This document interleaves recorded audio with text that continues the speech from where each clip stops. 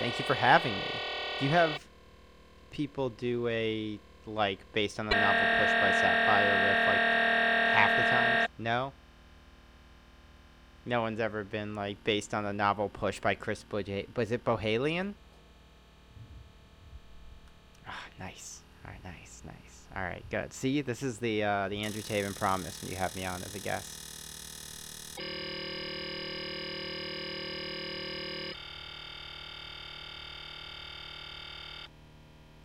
Yes. Then that, and I saw you tweeting about this, and that classic TV structure. You know how TV seasons work, where two come out, and then one, and then four, and then the last three, or whatever.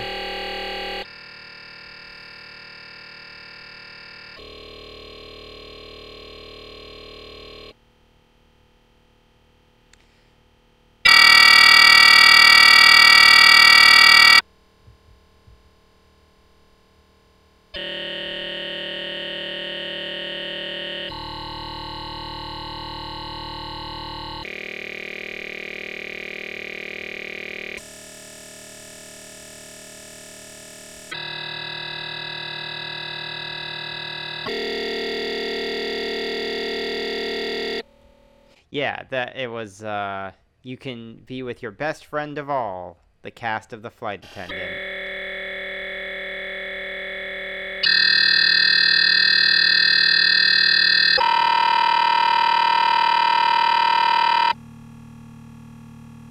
Perfect. That's good. That's perfect. That's yeah. We watched it. I'm trying to remember how we decided to. I think we like realized we had HBO Max, or so it was last November. I feel like it was one of the first things we watched on HBO Max, and I think it's because I think we got an HBO Max. We get HBO Max, and but we had before we got our current. We have like a Fire Stick, and before that, I think we had a Roku, and I think the didn't have HBO Max because there was, the HBO Max rollout. Yeah, and the HBO Max did such a good job, I think, amassing a good amount of content, and then was like, whoever really bungled it was like, we've got friends. They'll, and like all the HBO content, it doesn't matter if we're on any device that anyone uses. They'll find a way. And it's like, people need to be able to access it somehow, right? Like, so, because I remember we watched Sopranos for the first time, and we had to, uh, you know, like, attach Liz's laptop to the TV, or her phone would be able to sort of no, because we have Android, so it was like her phone could kind of cast to the TV sometimes, but it was like you know a second rate version of Chromecasting, um, and it was like a real pain a lot of the time. We'd want to watch The Sopranos, and I distinctly remember when I think we got a Fire Stick, then we were like, all right, we'll watch other HBO Max stuff now too. And I feel like the flight attendant started showing up, and we were like, sure, this is coming out. It's like that one of my favorite Onion videos, which it's like audiences okay with being excited to see Green Lantern or something. And it's just like they're like, yeah, it's a movie. They worked really hard on it. Who am I to say I don't want to see it? It's like the whole thing.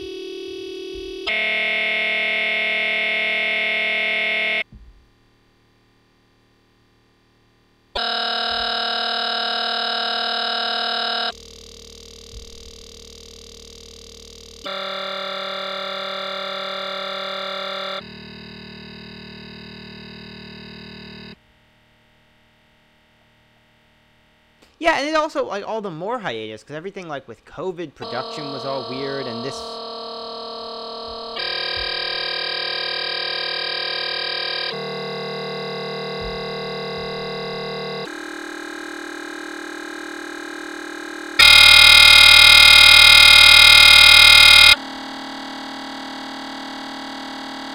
Yeah, that's wild. They shoot the new Room 104.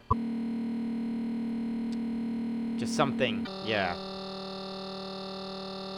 The one thing you don't want, whenever I see a show that's just like, it's a love story about two people during lockdown, and I'm just like, no one wants this. No one wants this. No one wants all of the, sorry if you have one, but no, I have to imagine no one wants any spec script that starts like June 2020.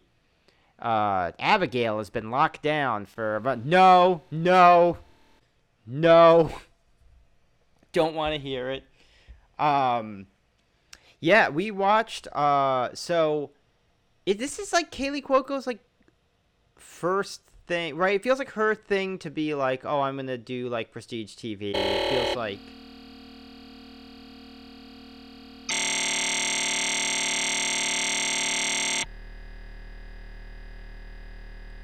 Yeah, and to which I would say, I don't know if it sticks the landing in a plane term, not a gymnast term, completely. It's not. I don't think like it's not like you watch it and you're like, wow, how did she think she could do this? Like I think you watch it and you're like, yeah, it's fine. To me, like I'm like she does fine.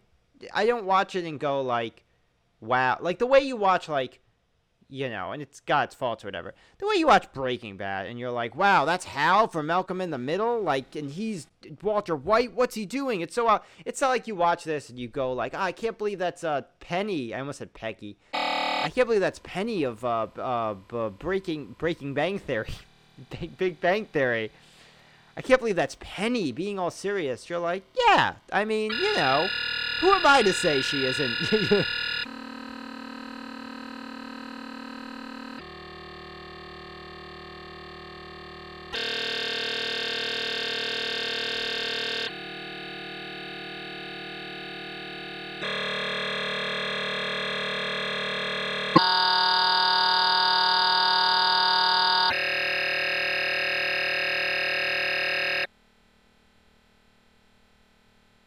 Yeah, it does. It does really. Yeah, it's like, um, the the interesting thing.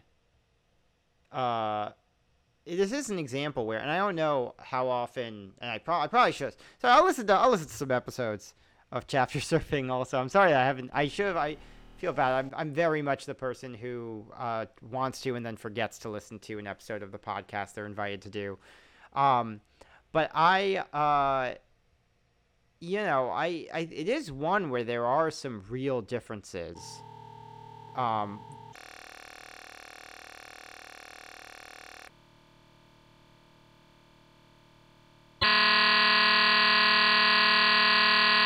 like Full Metal Alchemist.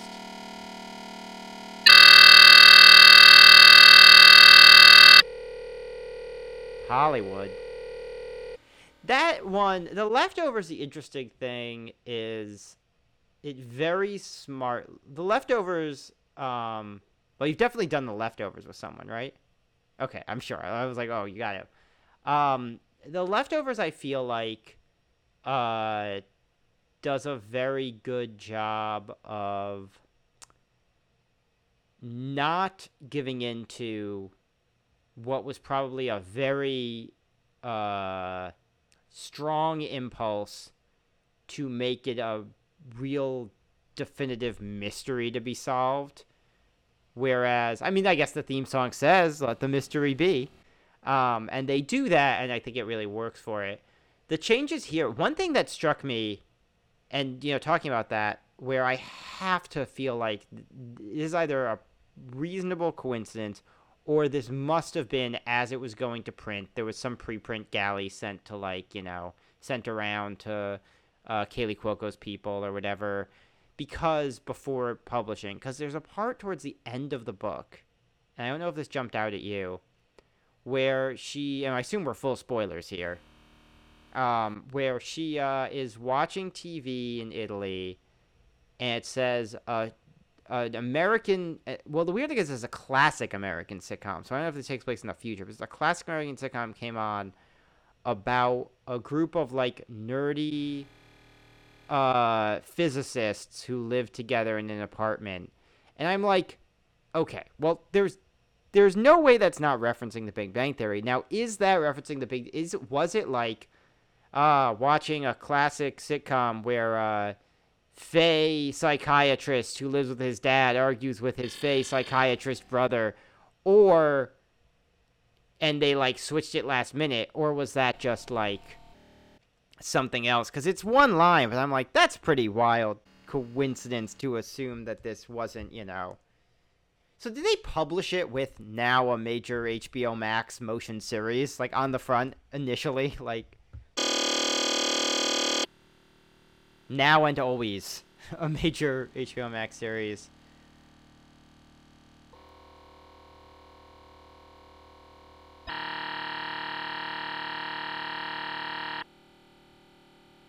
So there's like the really obvious stuff that jumps out pretty quickly, where you're like, okay, so it starts off in Dubai, whereas the show starts off in Bangkok, and the murder happens respectively in both those places. And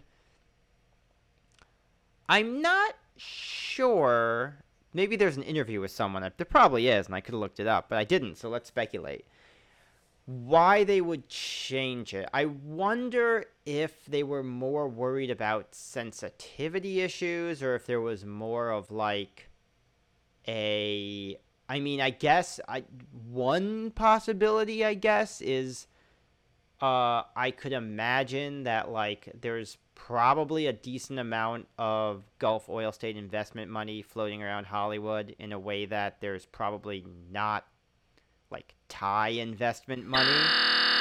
So like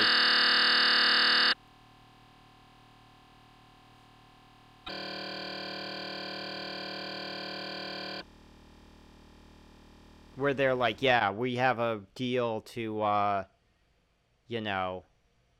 do 6 feet under one of those floating Dubai islands, and we don't want to mess it up. Yeah, so, and they'd get upset if we set this murder in Dubai.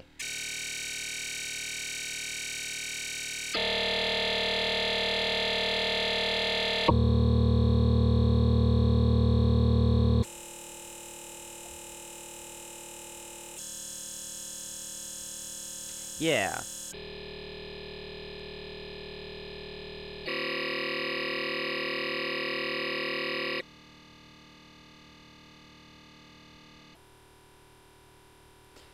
Well, it's also when I was reading the acknowledgments at the end that Chris Buhalian did, and Chris, I haven't read a Buhalian book before, but it seems like he is like one of those guys who kind of, no offense to him, I'm going to say negative things about the book's ending in particular. So Buhalian, if you're listening, I'm sorry, but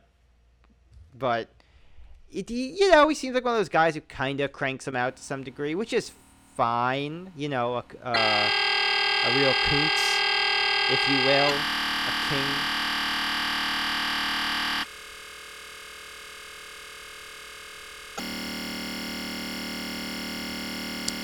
Yeah, the show is, I was like kind of surprised because I sort of, I didn't love the show. Again, I very much feel like, I didn't hate it. I very much kind of felt like, who am I to say that wasn't a well-produced HBO Max miniseries? Certainly it was. It was on the TV, and it functioned and everything.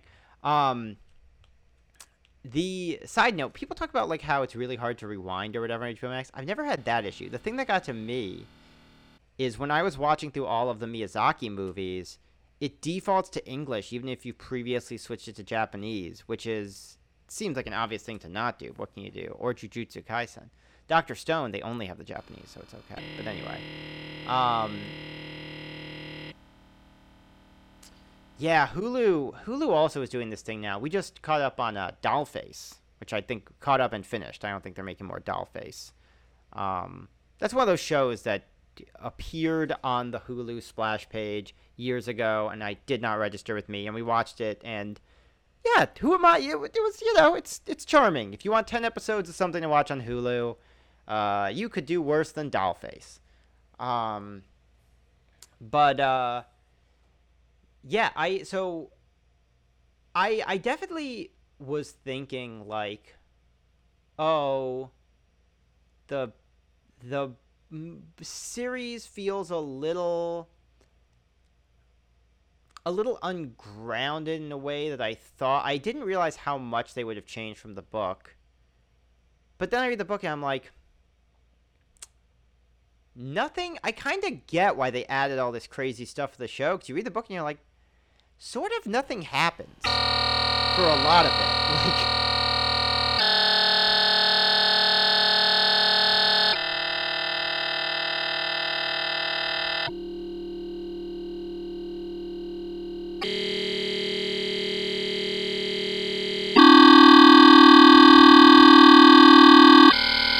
yeah, no girls allowed.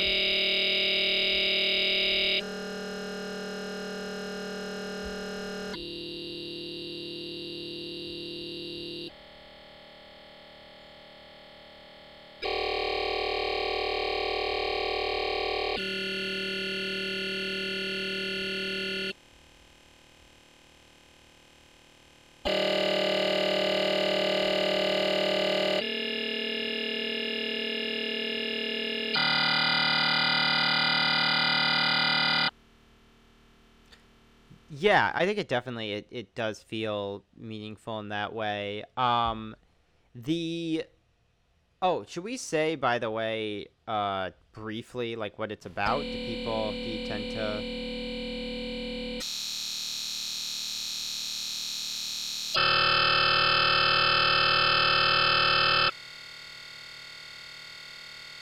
They could be.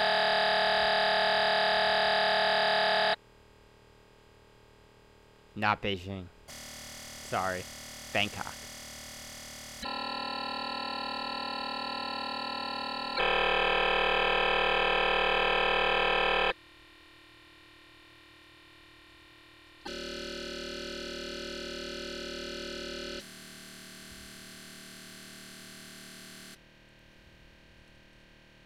Yeah.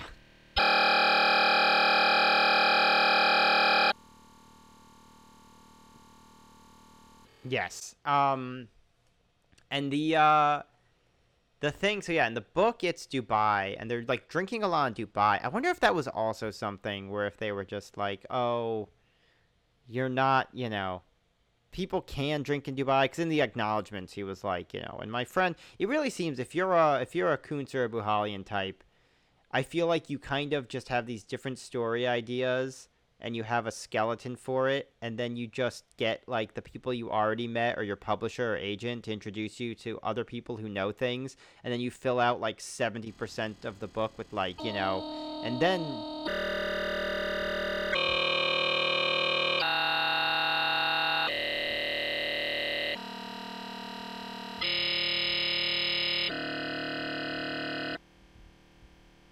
yeah.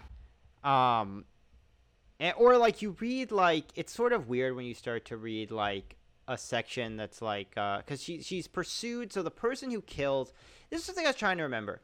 Okay, Miranda, or she has a different name, Elena, and she goes by Miranda. And in the series, she also, because the series, like, the what person, she killed Alex in both of them, right? This woman who's like hired by Russians, she's like an assassin, and then she's gonna try and kill Cassie, supposedly. Um, the book, it's no problem, because the moment anyone is actually about to kill her, they just instantly defect to the United States, like at the drop of a pin, and you're just like, wow, they talked about how elite this squad is, but you're not very elite if you have all this training, and then the second someone's like, I sprained my arm. God, just call the FBI and tell them I'm turning myself in. I have a list of contacts and everything. Am I worried they'll kill me? My arm hurts.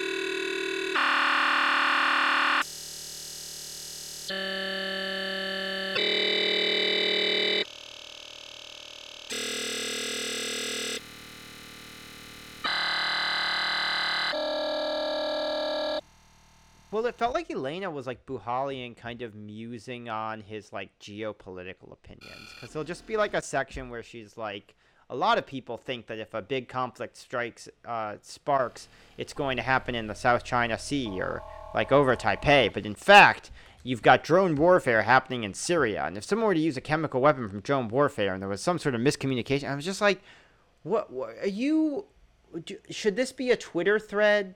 Should you be like the game theory guy, like tweeting all this out in a row? Like I'm like, the thing with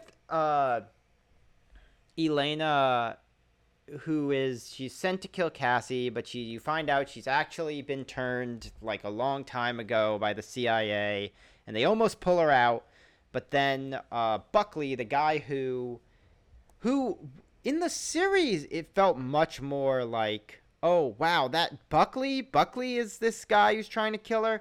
Where in the book, you're like, oh, yeah, Buckley. Like, I saw the series first, so I was like, oh, I know the guy she's dating is going to turn out to be the killer. But I feel like he comes up, like, twice. Like, you're like, oh, Buckley, I guess. Yeah, Buckley, okay. Like...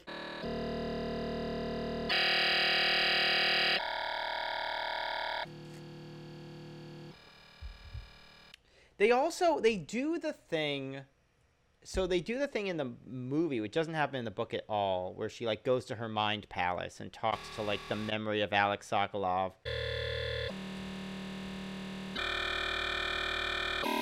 Yeah.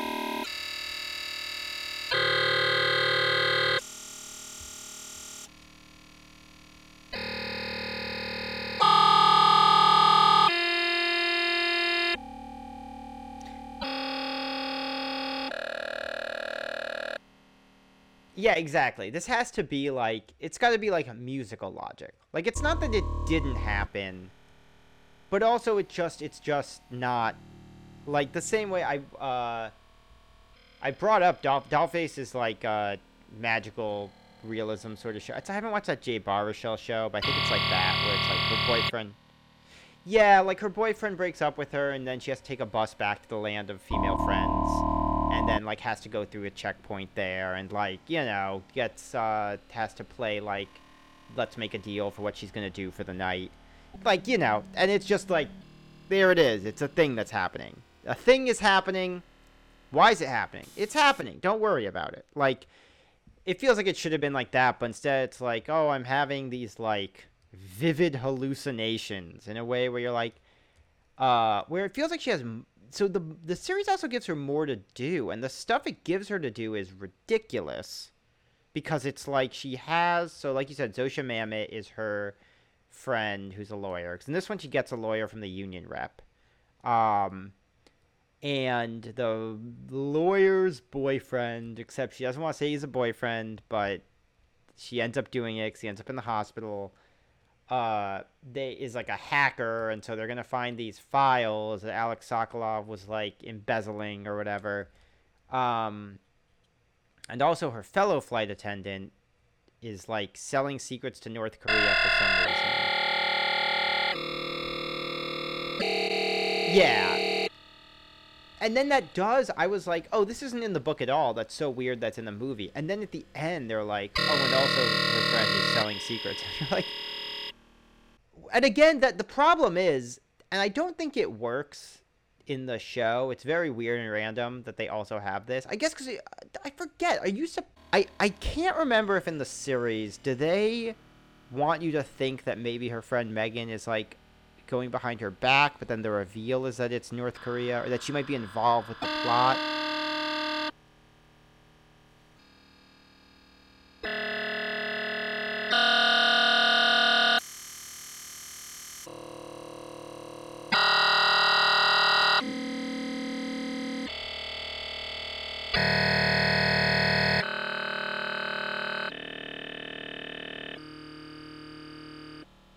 Okay. Well, that's something. Well, because in the book, I feel like I didn't connect to or stick with any of the people. Like at the end, when they're like, and Megan was selling secrets, and you're like, yeah, Megan! Okay. Like the same way, like, I would be about, like, you know, not to be all, like, sitcom husband here, but, like, a coworker of my wife's who I met once, and she'd say, like, oh, you know Megan. I'd be like, yeah, Megan! She was selling secrets to the government. Oh, wow, I didn't know that, Megan? Yeah, Megan was selling secrets, wow.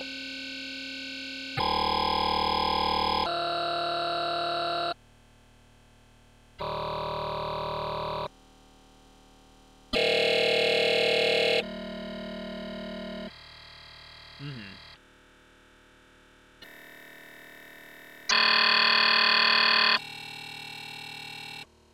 Yeah, her sister, I don't really connect, like, in the book with the sister, the other people. I mean, again, Buckley, the waiter, I feel like you connect with the waiter somewhat because you spend, like, as much time with him as anyone else. Um,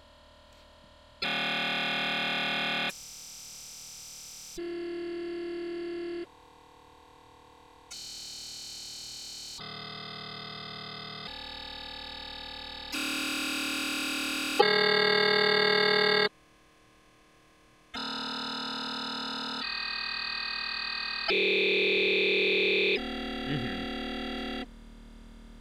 Well, I feel like the idea, because, okay, the stuff that's most interesting maybe in both of them is you're like, okay, the flight attendant stuff, that's interesting. Other than Pan Am, which I have not seen, you don't really get a lot of stuff about flight attendants for the most part, and that's kind of interesting.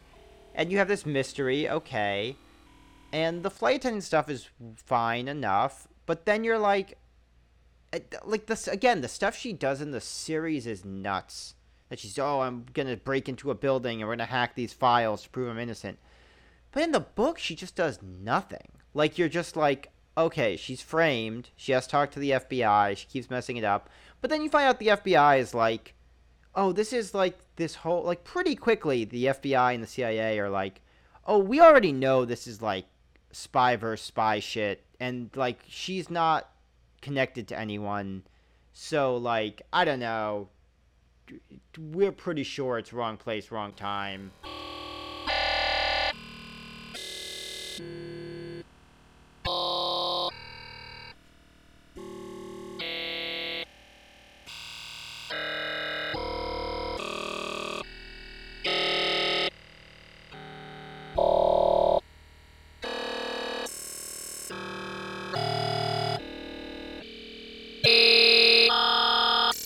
Yeah.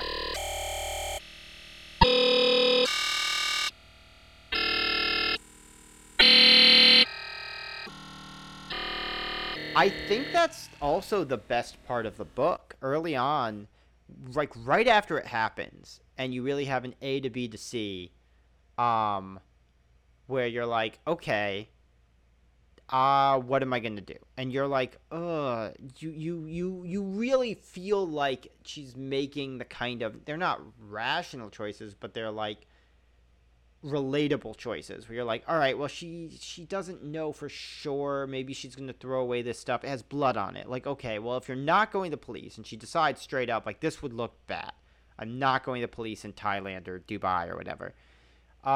Okay, so I'm not doing that, so I have to get rid of at least the blood on me and wash it off. Okay, I'm back home. Ooh, when am I going to hear? Would I hear about this? When am I safe? What am I going to know? Like, it,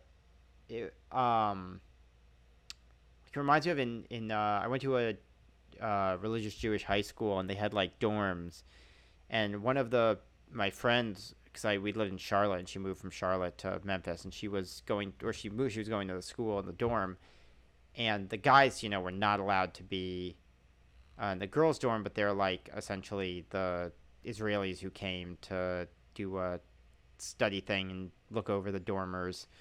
Um, Came back, and I managed to get out, and they sort of, I think, knew someone was there, and it was like the few days where I was like, oh, are people gonna know? Am I gonna get in trouble? Someone, we weren't like doing anything. We were just like hanging out. Like, we were just hanging out, but you weren't supposed to be in there.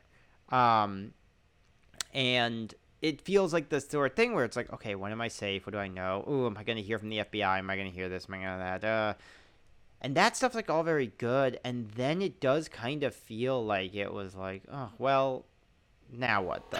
Because, all right, I have to add drama. So she acts really stupidly suddenly and self-destructively. And I've already explained that she's very self-destructive. So it's fine that she does that. And you're like, okay, sure. And then what? It's like, well, it'd be crazy if she turned into a spy now, even though that's what ends up happening. It'd be crazy if she turned into a spy now, so I guess she kind of just has to bumble along. And, like, one of the only active things she does is get a gun, and we know she went hunting when she was younger.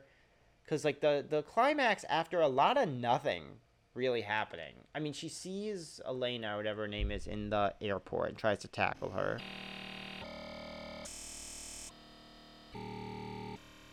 Because she's doing something. Yeah. Yeah, because she's like trying to make a move, trying to do something. And then you're like, all right, and then she just doesn't do anything again. And she's like, well, I need a gun in case they come for me. And you're like, because at some point she realizes, like, oh, the FBI aren't coming for me. That's fine. The real problem is I might have assassins after me. And you're like, okay. She's like, I'm going to need a gun. And you're like, okay.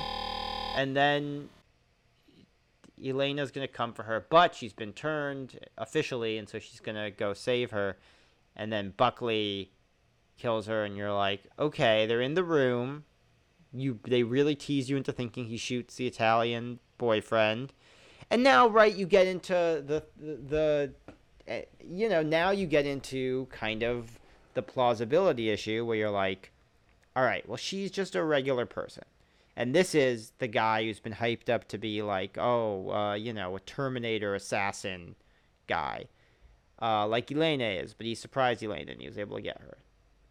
Okay, so you don't want her to just, and then she punches him and she hits him with a vase and he goes down. But what they settle on is he took her gun she had, he shoots the Italian guy, but she like overheated. They explain so much, and he doesn't explain this, as I'm just gonna know. She underheated or overheated the round. Yeah, like what is overheating or underheating a pistol round? She did something when she loaded accidentally. The compacting step is bullet. Okay. Overheating or underheating? That's for casting a bullet? Okay.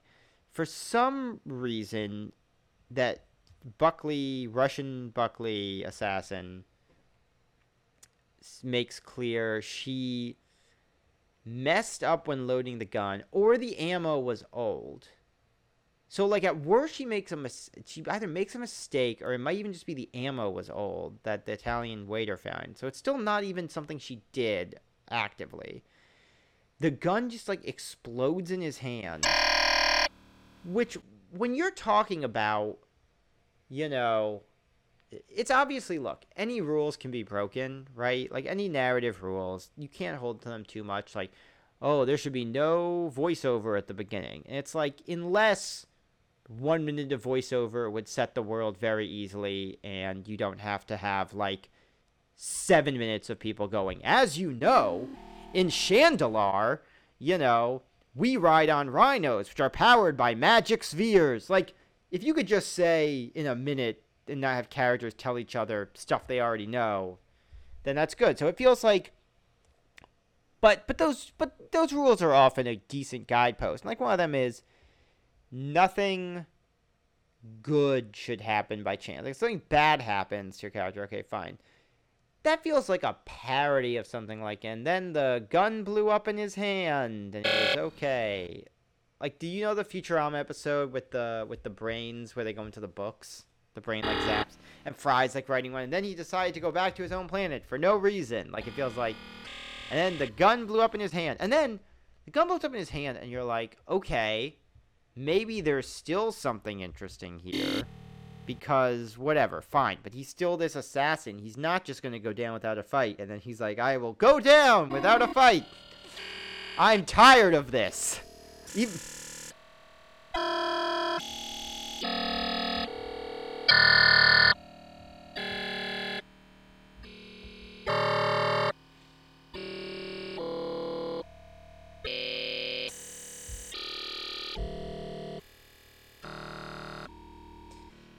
Yeah, you'd think she's... Cause also, at the end, you find out she was pregnant, and she's like, I'm pregnant. Yeah. Because that's not in the series, right? No, she's like, I'm pregnant, and it was Alex's baby. And it's like, did you contact his dead parents for a paternity test? You know you had sex with this guy who tried to murder you, like, a bunch more times within a close frame. Like, do you just not want to consider that? There was the Italian guy also. Like, how, like, did he come out talking about a hedge fund or something? Like, but oh yeah, sorry. Oh no, sorry, sorry. Okay, well, it's related to the hotel room scene.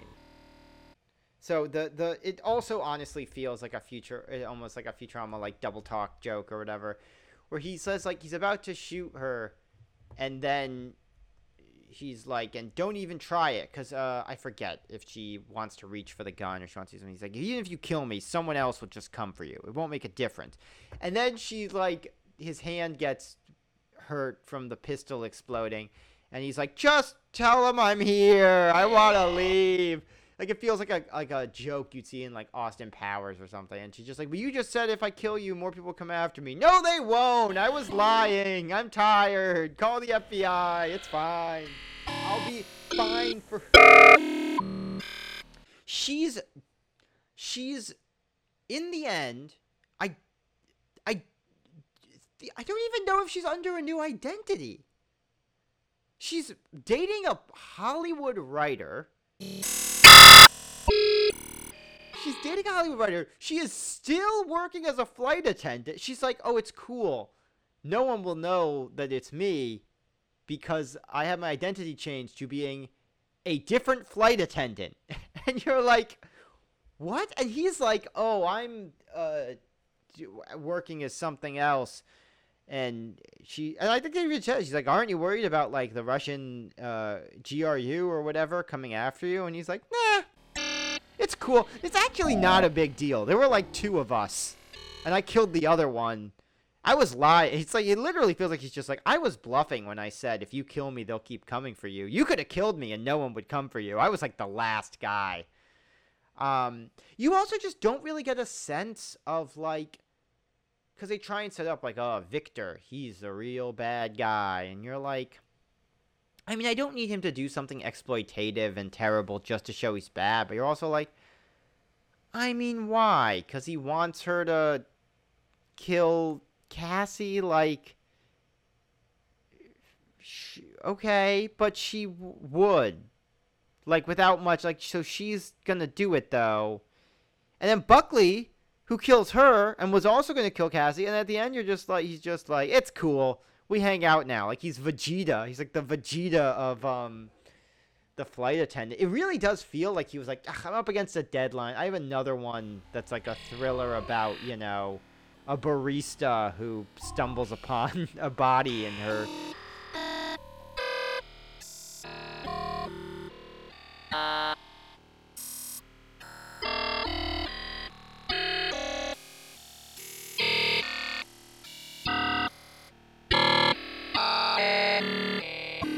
Yeah.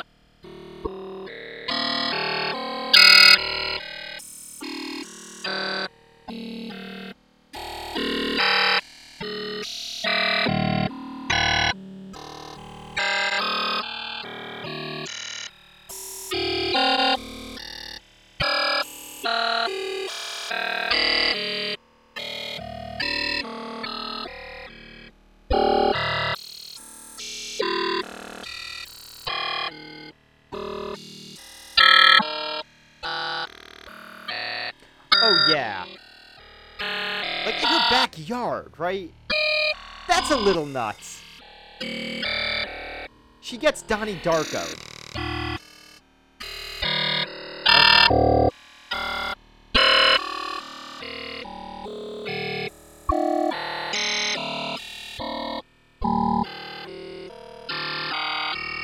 Okay. Yeah.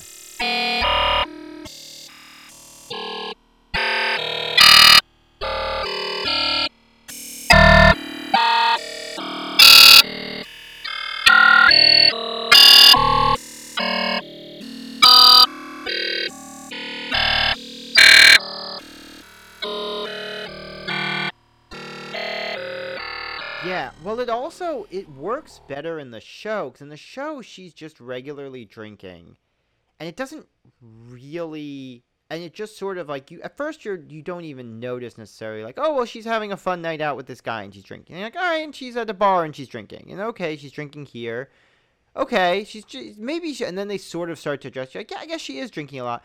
Whereas in the book, it's like, and then Cassie poured herself another drink, alcoholically, and decided to, like,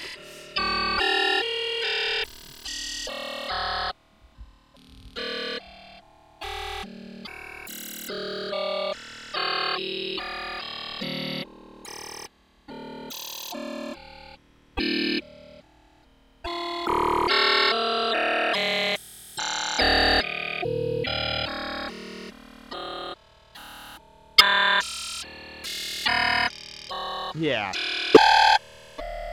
Well, no, but then interspersed with him being and she gets sexually assaulted like all the time, and it's just sort of like when you're just like, I think when you're like, I don't know, it definitely feels like the sort of thing where it's like, look, I'm not the expert sensitivity reader writer here or whatever either, but you're just like, he's like, oh, it's okay. There's one scene where she tells the lawyer that happens, and the lawyer's like, that's rape, and she's like, yeah, I know, and then whatever, we'll keep going. Like, it does feel like, not to dwell on this too much, but just to say, like, I'm not going to deny. Obviously, look, it's everyone deals with stuff their own way. I'm sure there are people who have a similar sort of experience, who black out and who have, allow whatever sort of encounters to happen and go on with their life and don't, and in a similar way to Cassie does in the book, and go like, whatever, it happens and it doesn't bother them. But it's weird to write a character like that actively and be like, that happens, but whatever, we aren't going to deal with it.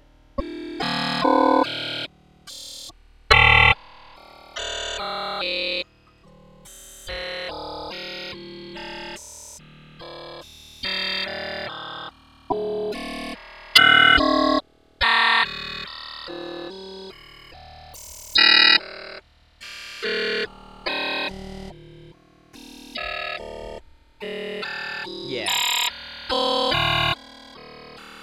But it feels like him trying to be, like, progressive about it. That he'd be like, look, I might be 60 or whatever, but I've been keeping up. You're not supposed to have sex with people when they're blackout drunk. I know. And, like, the thing is, even, it's like you said, when she finds out about Buckley, like, she kind of just doesn't, like, again, like, it's...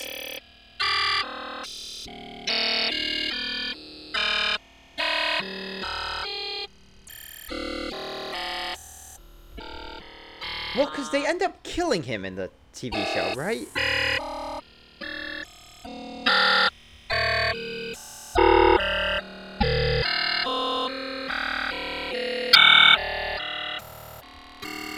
Yeah, whereas in this one, like, he becomes her buddy because he's just like, he honestly, it feels like it could be like, and I think you should leave character or something, where he's just like, well, we watched, okay, so when we were on vacation, because we watched the most recent season of Better Call Saul, 'cause it's available outside of the country. It goes straight to Netflix. It airs outside of America straight on Netflix, and so we watched it, and then like we finished, and we were like, oh, we still got something. So before we watched Crashing, we watched the Characters Tim Robinson episode. Because I heard from people that it's kind of like a proto I Think You Should Leave. Have you seen it? Okay, you should watch it. It's like I think You Should Leave is better. It's like a half hour. A couple of them they all feel very, I think you should leave. Some I like better than others. I think they're all good enough that it's worth the half hour. But one of them is this guy. I don't want to spoil it now, but I'll just say it feels like an I think you should leave kind of character where this guy is like, look, I'm the biggest, toughest assassin, and then he like hurts his hand. He's like, ow, owie, no, just go, I give up, no, I don't care. Sorry, didn't you say that there's a hole? No, I was lying, it's not true, just tell them. Well, aren't you worried they'll come for you? No, I'm the only guy in the whole organization, it's fine, I'll see you later. Like, well,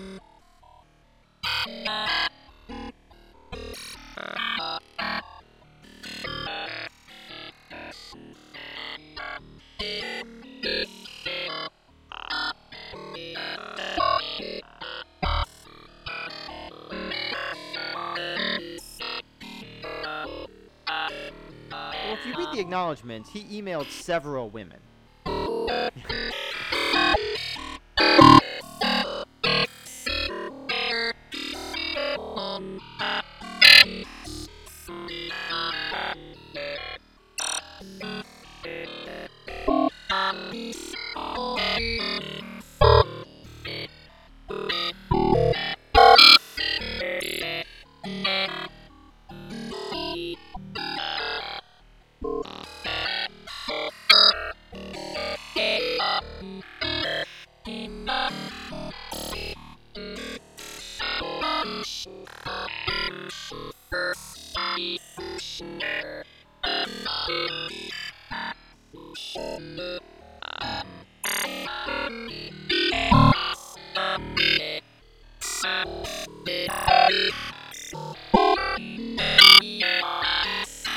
Yeah. Well, because in the thing also, like, that's like the other thing where you are kind of like, because in the book, okay, so she's going to have the final confrontation. She decides, I forget why she thinks, because she thinks she saw Elena, so she figures Elena's coming to kill her, and she's right. And then she's wrong, but whatever, but she's right at the time. And she tells the Italian waiter, like, oh, don't hang out with me, even though, like, they really, like, make it clear in a way that's almost like a little doth protest too much, where you just are like, yeah, I get it that he's a good guy, but also he does hope on some level that they might still have sex, but he's totally not going to push it. But if the option's open, he'll mention it, but he's not going to mention it more than once. And if, he's not going to end up in a, what was that magazine? In a profile from whatever that magazine was. Yeah, fine. Great. We get that he's, open to it, but not going to insist on it. And that's very clear. And she's like, because it almost feels like she's like, oh, don't, like, I don't fully believe, like, that she would be like, oh, I think someone's coming to kill me. And you're really, like, you're being, like, really clear. And maybe it is that you're supposed to think that, oh, well, she definitely will expect something. But there's, like, so many words about how it's okay. He's totally not, like, it feels like it's, like, going out of the way to be like, look, definitely, obviously, if she comes on to him, he's into it. But he's totally cool. He's not going to push her on anything. It's totally fine. That you're like, well, why doesn't she just say, yeah, you should stay with me because I am worried, and probably we have at least one gun, probably one person, assuming it's one person, is going to maybe even just not try and kill me if someone else is here. Like, that's the other thing. Like, she frames it like, oh, if you're here, we could both get killed. Like, or in Assassin would be like, oh, I don't feel comfortable trying to stage a suicide when there's another person there. That sounds like the kind of thing that might make someone abort the mission. I mean, obviously, I guess the counter argument is that didn't the first time, but that was like, is she out of the room but that's the thing. She's out of the room when she kills Alex, right? She, like, was in the hallway, and she comes back. Doesn't realize. Yeah, so you'd think she'd be like, oh, okay. Everything works out for her. She goes, oh, well, be careful. They're going to get back. You lied about leaving before you found the body, but they're going to get back the forensics, and it might be that he died, in the middle of the night. Hey, they got back the forensics, and they have, like, a 17-hour window, so you're fine. And you're like, what?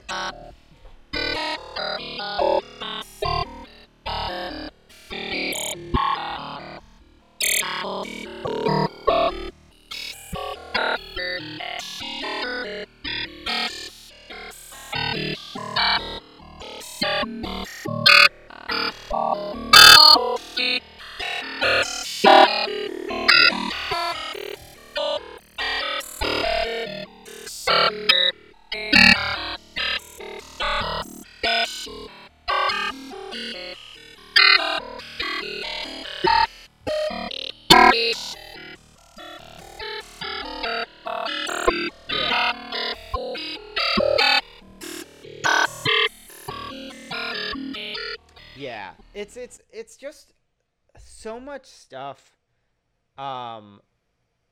where the stuff with her teaming up with the Miranda or whatever her name goes by, and who I think it's working with the CIA earlier, right? Like, for a lot of the time when Miranda's trying to find her, she's already good. What? Sorry, that's very Amerocentric.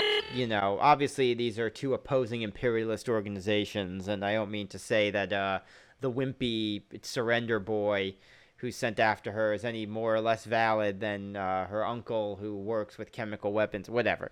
But yeah, it just feels like that one, at least, there's, like, stuff to make her active, even if it's stupid. And this one, you're like, she sort of gets, like, with the lawyer, she tackles Miranda, she asks for the gun, which feels like a wild thing, again, that's her go-to. Like, that actually surprised me. I would have thought that was a weird addition. Does she even use the gun in the series? Because they end up having that showdown back in America, right?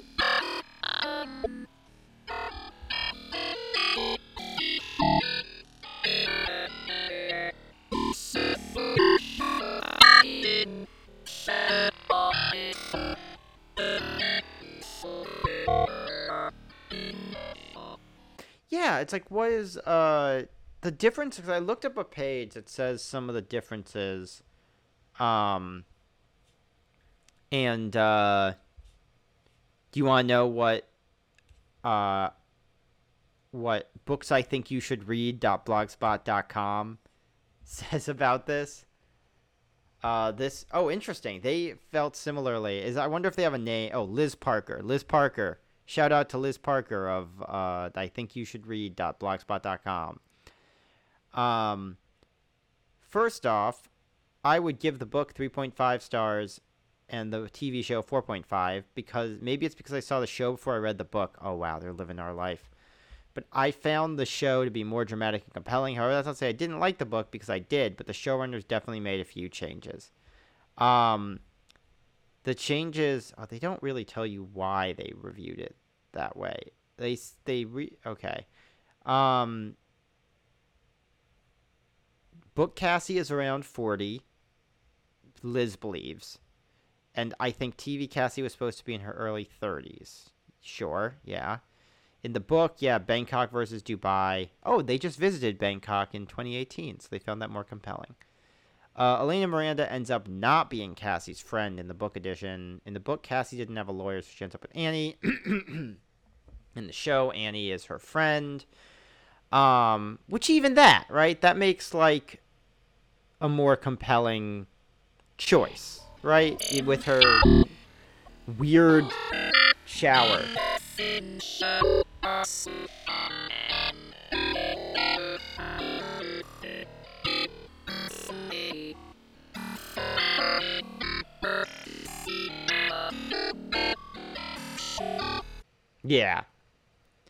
Yeah. Where it's just like so like all this put together and you're like, I didn't know if any of these people were important. Um yeah, and then the stuff about she does more crazy stuff in the TV show.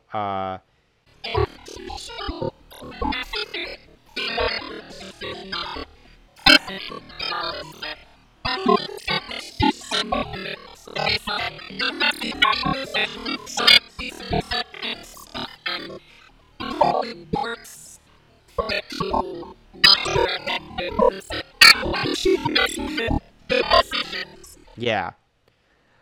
Um it's also wild that like at the end she's like, "Oh, I looked over at his iPad to see that he was typing secrets on the plane." And you're like, "What is this organization with terrible OPSEC? How is this like a thing?"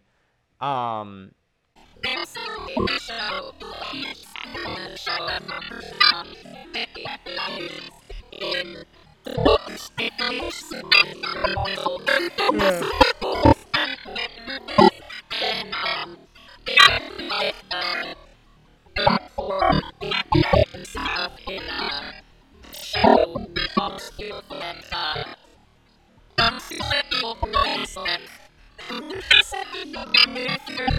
yeah. Yeah, they just none of the characters sink in. Who plays Megan again in yeah, I think so. It is yeah, Rosie Perez.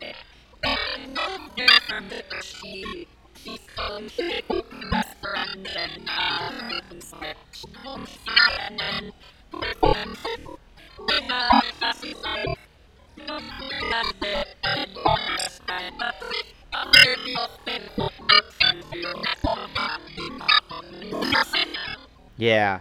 Oh, Jason Jones is the that's what.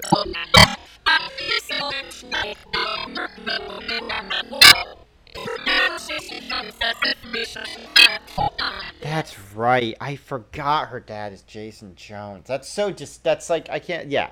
That also in and of itself. That's the other thing that you can do with TV or whatever. You can instantly just be like, and her dad is Jason Jones. And you're like, oh, okay. Well, now that's something. Now he has a character. He's Jason Jones. Like, you're like, okay, there you go.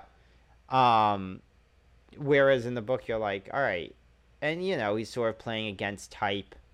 I mean, I don't know. He probably has played an angry drunk. I feel like it's weird because it's against type in the sense that it's a completely dramatic role. But also, I feel like he sort of plays the angry drunk correspondent as far as the.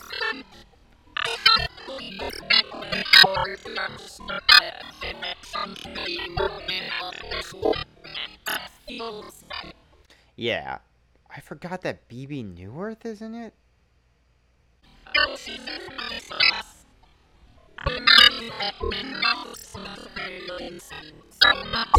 Huh. Yeah, sorry, Michael Huisman is his picture for some reason on the Wikipedia preview has like the top of his head cut off when you're just looking at the preview. Is Dario Naharis, the good Dario Naharis, not the one who you're like, ugh, she's given up her kingdom for that guy. Remember the first Dario? No offense to him. I mean, he's not like unattractive, but he's not. It's the same thing when they had that middle mountain before they cast Torbjorn half Bjornsson or whatever it is, half Thor Bjorn Torbjornsson, whatever his name is, where you're like, wow, that's a guy. Where before you're just like, that's the mountain now. This like, stand-in for Andre the Giant on The Princess Bride, like, yeah, Zosha Mamet, who we saw her in L.A. once when we were in town at the exact kind of coffee place you would think where they have like the fake hedge on the indoor with the neon and stuff that people would take pictures in front of. The kind of thing I mean. I think. Is Zosha Mamet a good actress? I don't know. She. Oh well, sure, but I mean she's good at She's good in Girls, but that's a very specific thing. She's she's very good at the specific thing. I think we saw her in this movie called like The Girl or the Boy downstairs or the boy upstairs, where it turns out she's living near her in the same apartment as like her ex. And it's just one of those that, I don't know. We saw it in like lockdown. We were just looking for something to see. I think it was one of those ones where you're like, yeah, sure, that was an hour and a half. It wasn't, who am I to say that wasn't a movie? Um,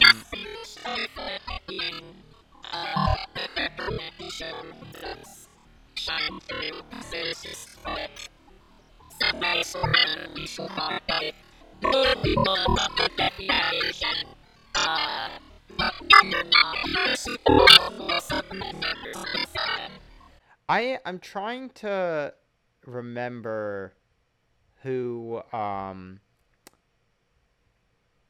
what's the show or movie I'm thinking of that has Dave Harbour in it? It wasn't this. For some reason I remember Dave Harbour somewhere in this. I am sorry. I know that's a weird tangent to do. But Dave Harbour who's, let's see, was it television or was it movie? Oh yeah, I guess he does a guest voice on The Simpsons at some point. I'm going to say, I feel like, was it Split? No, he wasn't in Split. Why did I think Dave Harbour was in this? I remember Dave Harbour being her dad, because I remember him playing like a drunk, abusive guy who takes someone on a hunting trip in something. Is this doesn't register anything, or is it not him? All right. So who's someone who might or might not be Dave Harbour, who appears in okay, I really think it's Split now that I think about it. So I'm trying to remember now who I am projecting Dave Harbour onto. I had forgotten Anna Taylor-Joy was in Split. Like when I later saw her, and someone was like, Anna Taylor-Joy of Split. And I was like, oh yeah, I don't know how I forgot that. Sorry, Jessica, was it Brad Williams? Oh, wait. Okay. Brad William Henke?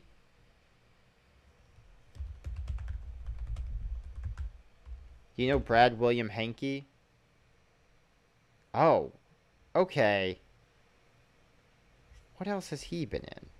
Sorry, this is, that's the Andrew Taven guarantee also, is, I will take us down at least one mysterious road. So this was me misremembering David Harbour in the Flight Attendant series, realizing, oh no, he was in a different thing, and then realizing that wasn't him either. Brad William Henke, I guess he was in Criminal Minds. The first thing that pops up is the Criminal Minds wiki. Sure. This page is, I got like the DDS warning that said this page is sending you to the Criminal Minds wiki. If you don't want to go, please return. And I was like, thanks for the warning. I'll risk it.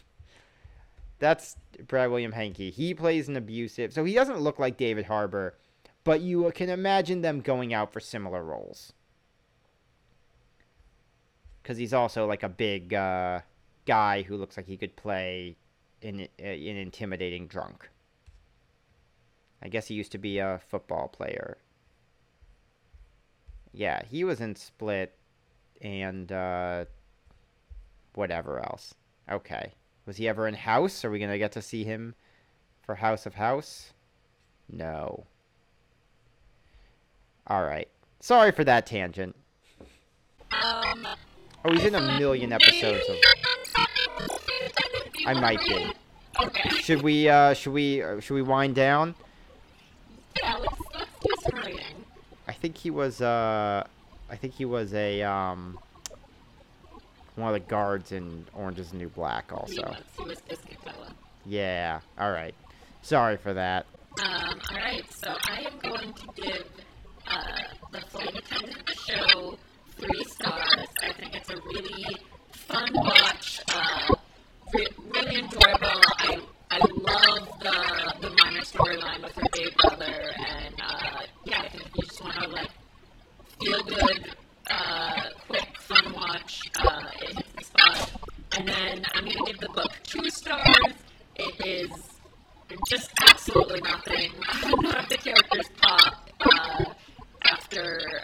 it, I was just like, okay, that was a book. Yeah. Yeah, 3 stars seems about right for the show because it's at least it keeps you going, and it does a better job of having interesting mysteries, I feel like, than the book. Where, I mean, it's easy to say because I'd already seen the show, but I do feel like I didn't really care what was happening in the book. Um, yeah, so I think 3 stars seems right. I might even go. What'd you do? 2.5 or 2 for the book? Just I might even go down to 1.5. I mean, I feel like that's there's fair. got to even the thing about, because I'm kind of grading it on an airport thriller kind of scale. Like, I'm not like, oh well, when you compare it to Catch 22 by Joseph Heller, like, I mean, you compare this to like a Dan Brown, and Dan Brown books, especially as they go, I have read. This is like one of my weird little claim to fames. I don't know if that's fame. I'm pretty sure I've read every Dan Brown book. Because I think he's not as prolific as like a Kuntz, for example. Although uh, I have read a few Kuntzes.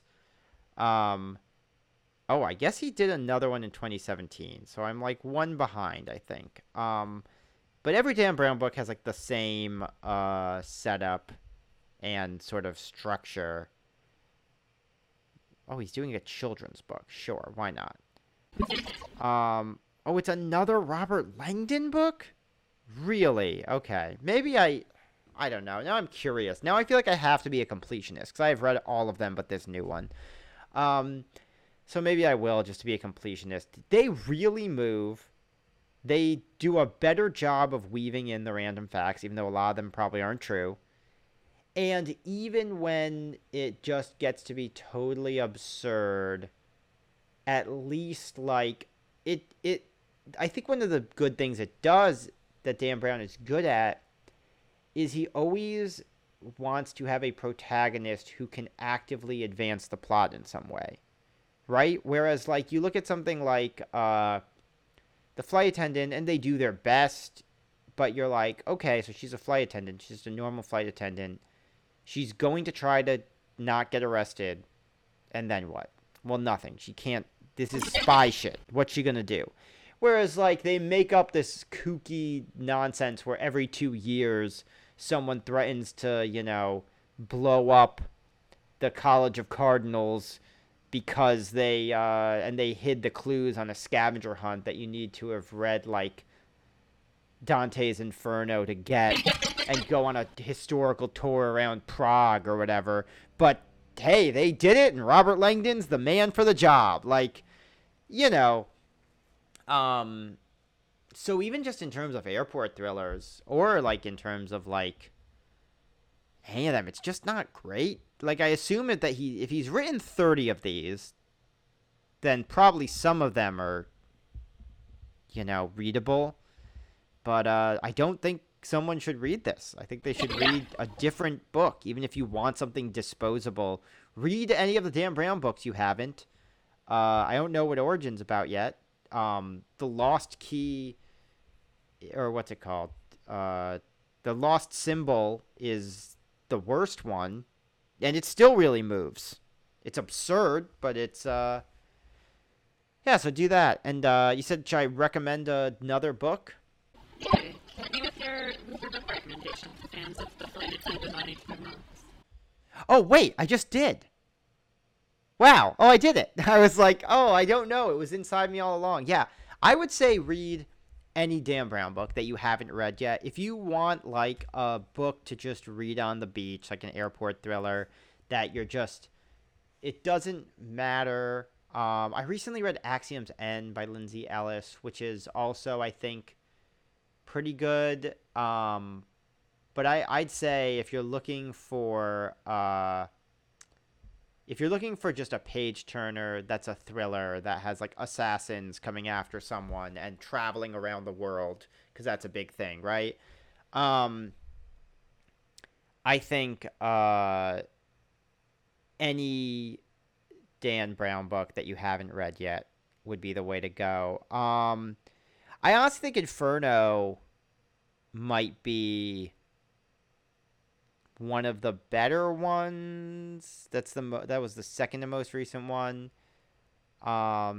Digital Fortress is probably aged so weird because it's about like cyber hacking. Deception Point is kind of interesting. Because people have probably read Angels, Demons, and Da Vinci Code. Read The Lost Symbol if you want one that still moves, but is just like absurd. They're just like, okay, there's stuff that happens in that one where you're like, really? Like, this is the kind of thing where they start getting into like, well, studies of monks have found that they can repair damaged neurons just by thinking about it. And it's like, no, they haven't. That's the first one that is like, by the way, studies have shown that magic is real. And you're like, I would have heard about this. I wouldn't learn about this in The Lost Symbol by Dan Brown, but it moves. So there you go. No, yeah, I'm done. Sorry. I was probably done when I went on my Brad William Hankey rabbit hole, which I understand if you want to delete. Sorry for wasting your time with that. Or your listeners' time if you don't delete. So that, I think, recommending Dan Brown books is a good complement to my book recommendation, because I went in a different direction, and I'm going to recommend Story of My Life by Jay McInerney, which, even though it is also written by a man, I think does a much better job of capturing this party girl character in a really interesting way that actually feels genuine and like he gives a shit about getting into her in her life. The one thing to take away is don't read any women authors. I have, as you know from the email I sent you, Chapter Surfing has a very strict rule about recommending books by white men, so thank you for going with it. You want someone to go to your apartment and instantly write a tweet about you and say, I looked at their bookshelf and there was only Dan Brown, Chris Bahulian, and the other one. Yeah, it's the other one, what was it? Oh, the other one you asked you about, or no, you gave me a list. The other one I could have done because we caught up on was The Sinner, but I did not want to dwell in that mind space too. Are you caught up on The Sinner? No, I actually haven't watched that, but I know like the premise from the ads. It's pretty good, I think. The third season, it's like got what's his face as the detective who's in all of them. He also likes getting like pissed on or whatever, but that kind of goes away after the first season. I don't know what, but he. When you say, to clarify, when you say also likes getting pissed on, you are referring to a conversation from House of House, which we recorded earlier. Yeah, that's why you gotta listen to House of House. So when you guys listen to episode 5 of House of House, you'll find out who likes getting pissed on. That's how you get them. That's called marketing. That's called the mystery box. This is a very strict cinematic universe where you have to watch all the tie-in TV shows. Yeah, that's the J.J. Abrams mystery box promise. No, The Sinner is a real, because it's like, it's got the same detective played by from Independence Day. He's like a real sad sack. It's like funny how much he's like such a sad sack, and everyone's like, you sad sack, and he's like, yeah, I guess I am. Bill Pullman. He's like, yeah, I guess I am. I just life's not going so good, but I'm just doing my best. Yeah, the third season in particular, I think has one of the suits, or maybe it's a mentalist. Oh, hell yeah. Are you thinking of the one with the white collar? Jamie Burns. Yeah, it's with a white collar. Sorry. It's got a white... No. Jamie Burns. The character is Jamie Burns. Matt Bomber. Oh, yeah, he's a white collar. Sorry, it's got the white collar, and he's, like, living his normal life when, like, Chris Messina shows up at his door and is like, hey, man, I quote Nietzsche, and I'm gonna make you do really bad things. And you're like, ooh, Chris Messina shows up at your door, you don't let him in. He can only come in if he's invited. So you gotta, don't invite Chris Messina in, and he won't be able to hurt you. Yeah, but I was like, I didn't want to live in that space too much. It's a good show, but it's real heavy. But yeah, if you want a lighter show, you could watch The Flight Attendant and you could read one of the various Dan Brown books. Or you could, actually, I'll also recommend Catch-22 as a counterpoint, because it's also about being in an airplane. Oh, smart. Yeah. All right. So, of course, you should all listen to House of House, the podcast that me and Andrew do together. Is there anything else you'd like to plug, Andrew? Yeah, you can follow me on Twitter at Andrew Tavin, andrewtavin.com, Tavin, at Andrew Tavin on Instagram, on TikTok now. So you can do that there, too. YouTube, whatever. I've also got TV Nopes podcast. That's monthly about TV shows page that shouldn't exist. Lenny's been on that a couple times talking I Think You Should Leave. The TV shows page for I Think You Should Leave. Gonna have Sound Snacks, an audio sketch show I co-wrote with Casey Ferguson, coming out hopefully maybe before the end of the year. I don't know. We'll see what happens with that. Depending when this releases, do you know? It should be October 1st. Oh, okay. Well, if you're in New York, November 7th at QED, I'm doing a one-man variety show, That's So Taven, for the first time since the pandemic. It's got stand-up. It's got characters. It has a VR experience. It has a walking tour of New Orleans. It's got game shows, multiple, no less than 3 game shows. And it's got the candy bucket, which we pass around at the end. I bet you're going to love that. And for other shows I'm doing, it's weird getting back to performing in these times. But if you go to andrewtavin.com, it's got the list of shows I'm doing. A few a month at the moment, but that's what it is. Anyway, yeah, thanks for having me. Yeah, follow me at Lenny Burnham, follow the show at Chapter Surfing, and you can subscribe to my Patreon if you want to get episodes of Chapter Surfing early. Thank you for being here, Andrew, and thank you for listening, everybody. My pleasure.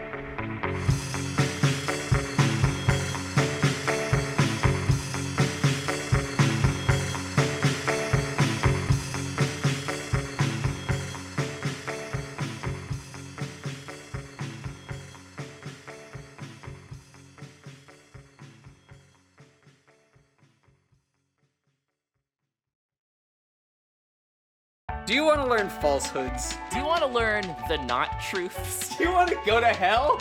Join Eric McAdams, Alea Lockney, and Liam Sr. as they go to hell. We Are Experts is a podcast on the Major Cast Network. Each episode, we take a topic we know nothing about and speculate wildly till our heart's content. And then they sort of learn a little bit about the real topic at the end. But not too much. Just a little. Tune into We Are Experts, wherever you get podcasts, whenever we feel like posting it. Thanks for listening to the Major Casts Network. Stay fun, stay nasty, and stay major.